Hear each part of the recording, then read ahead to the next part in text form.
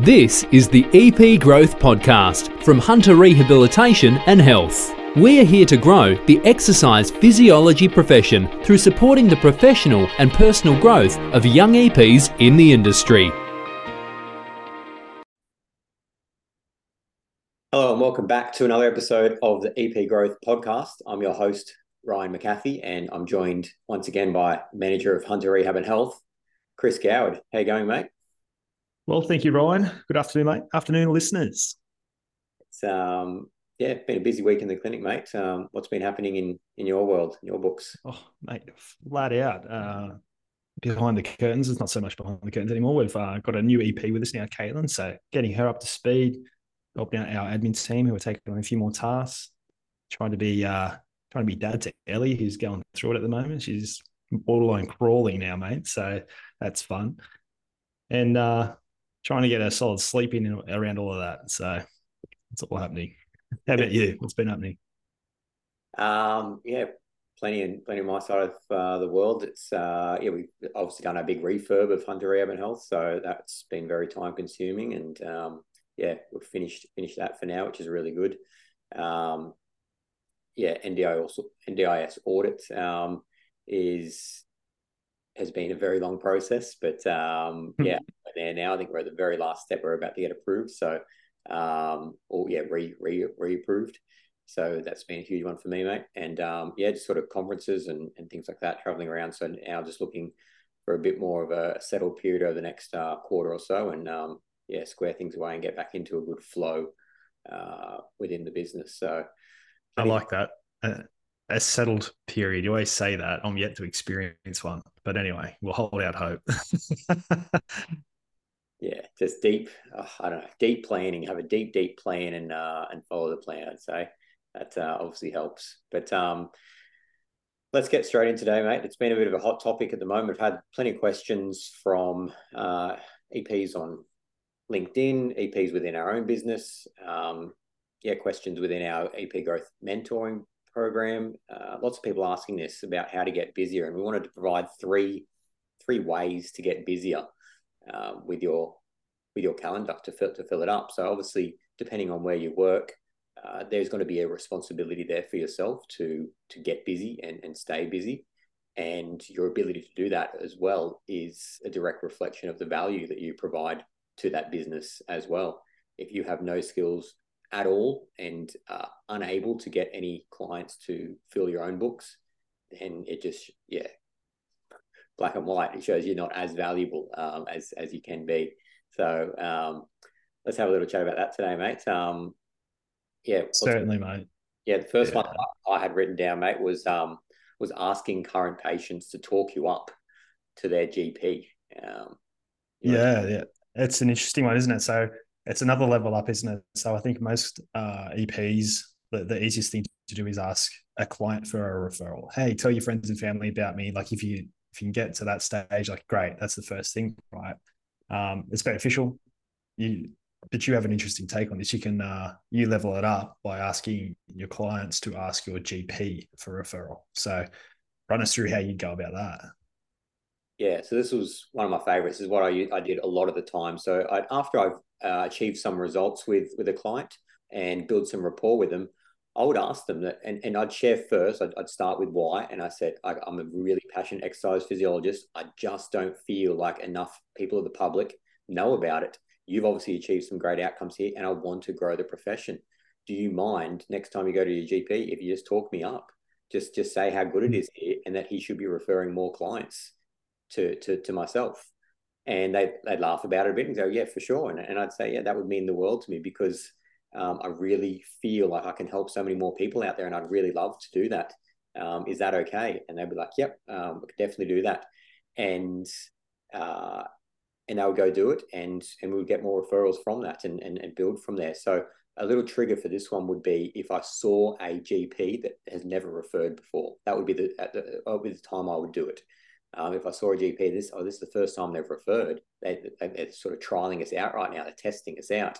If this client or patient can come back with a raving review, then that's going to help massively. It's like we're in that sort of testing phase at the moment, and if they can come back with a raving review, then that could be huge. Now we could be able to help so many more people if this GP is now on board.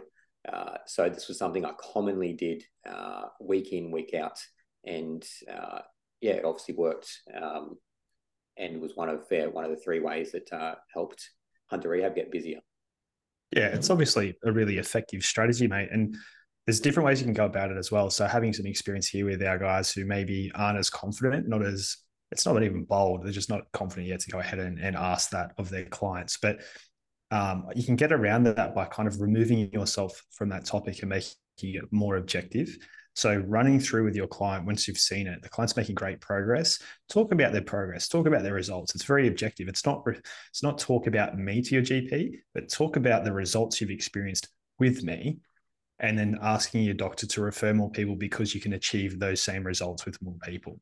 So it's a kind of a technicality, but sometimes it ticks differently in your head, but it's not about me. It's about the results we can get here through exercise physiology. So promoting that to your GP, and sometimes I can make it a little bit more comfortable for you to talk about, but certainly should be having the conversations because it's really, really effective. And as you touched on at the top, Ryan, a way to really start to climb some ladders in terms of your position in a clinic or wherever it is you're working. Yeah, 100%. I think the last thing on that, the most important thing, is the follow-up as well. So very detailed. What I would do in that situation when I ask the patient, I would write in the patient notes at the bottom section and say, has a GP meeting on the 26th of May, and have asked them to provide a review. And the next time I see them in the clinic, I'm reviewing their previous week's notes. I'm like, oh, how'd that GP meeting go on the 26th? How'd that appointment go? And I'm, yep, yeah, went through it, asked him. Yeah, he was a big fan, and yes, definitely said he'll refer more. So the follow-up is very important. Making that in your clinical notes. Yeah, you'd be surprised what information you can get as well from that follow-up. Like, what did they discuss? Like, if the client did talk to the GP, what did they discuss? Perhaps the GP has a real need there, a real problem they're experiencing that you've got a solution to straight away.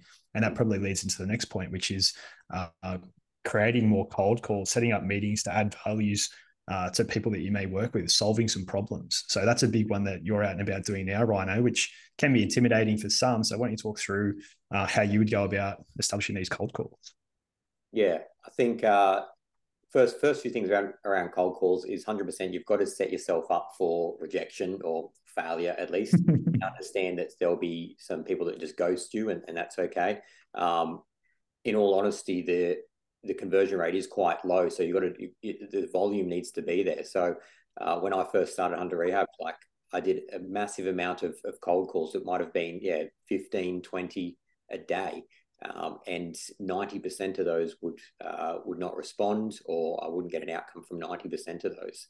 So but then 10% over a period of time it builds up. So it's just the sheer volume of it. So don't get put back from those rejection or failures. But the second thing about those cold calls is a lot of people are going into them too selfishly, and selfishly going to that cold call wanting something from that person.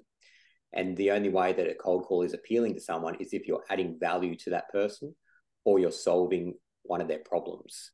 So you need to be going into these cold calls by purely adding value. And by adding value to certain people is different for different professions. So you need to ask what their actual problem is or what their challenge is. So for some private practice owners, the local podiatrist down the road, they might want to get busy. So their problem is, I need more outbound referrals. I need you to refer across. However, a GP might be too busy and it doesn't want any new clients. So they might be time poor and not be able to be up to date with the current research. So like, I'd love you to come in with the latest up-to-date research. So on my lunch break, I can stay up to date with that because I have no time in my week to stay up to date there. So we're solving problems there, but we need to understand what their problems are to be able to solve them.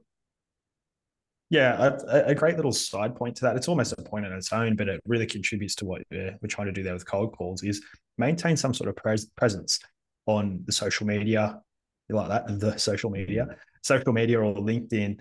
So these people you're trying to get in touch with, trying to build relationships with, they are at some point going to look you up. Who are you? Like, do I need to be in a relationship with you? What can you offer me? That's what we're just trying to establish there. Well, like, what can you offer them? They're going to be looking that up. And if you don't exist on these platforms, it's going to be so much harder for yourself. So if you can position yourself well publicly in these forums, it's going to go so much further for you when you're trying to establish these meetings or relationships. Yeah, 100%. So I think just following up on that, one of the great questions you can ask is, what problems are you having in your profession at the moment, or in your week to week role? What problems are you having, or what frustrations are you having?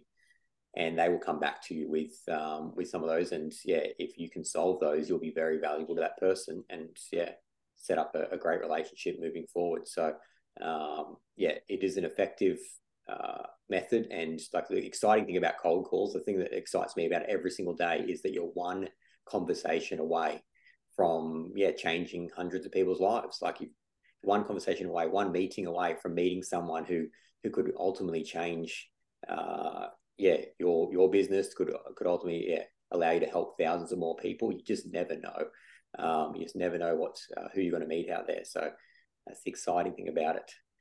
But, let's get on to the last one, mate. Number 3, the third way to be busier.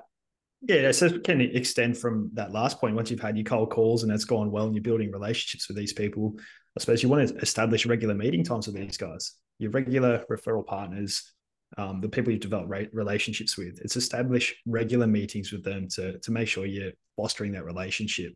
You don't want to let it simmer out. You don't want to go cold on it. It's not like I mean, you have an analogy to this with dating, right? You don't want to sort of go on the first date and it's a smash hit sort of thing and then never call them again. So it's foster that relationship through regular meetings.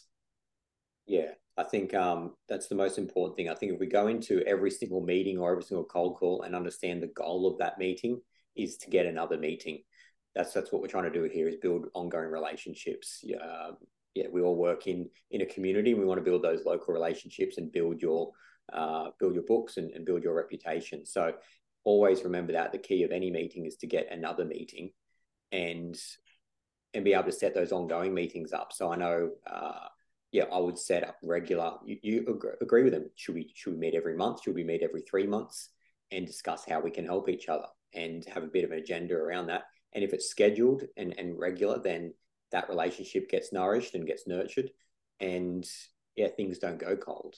So I think those regular meetings are the secret, I guess, to keeping those referrals coming through and keeping your books full. But I think I'll just quickly touch on that, is those regular meetings are in person. I think we're drifting away from face-to-face meetings with this digital world that we're in, where we're on social media, Instagram, LinkedIn, emails. Get back to face-to-face. We're all humans and we love to connect face-to-face, and it works best when we are face-to-face and just chatting with a human face-to-face. So it's that's definitely most important. Don't know too many people that aren't up for a nice coffee out of the office for half an hour to an hour on a Wednesday, mate. It's a lovely little break up of the week. 100%, mate. 100%. So there are 3 best tips, guys. Hopefully you got some value out of that, and you can implement those as soon as possible. And if you've got any questions, please reach out to us. We're more than happy to help. But that's all we've got time for today, and we'll see you on the next episode. Hey guys, thank you for listening to another episode of the EP Growth Podcast.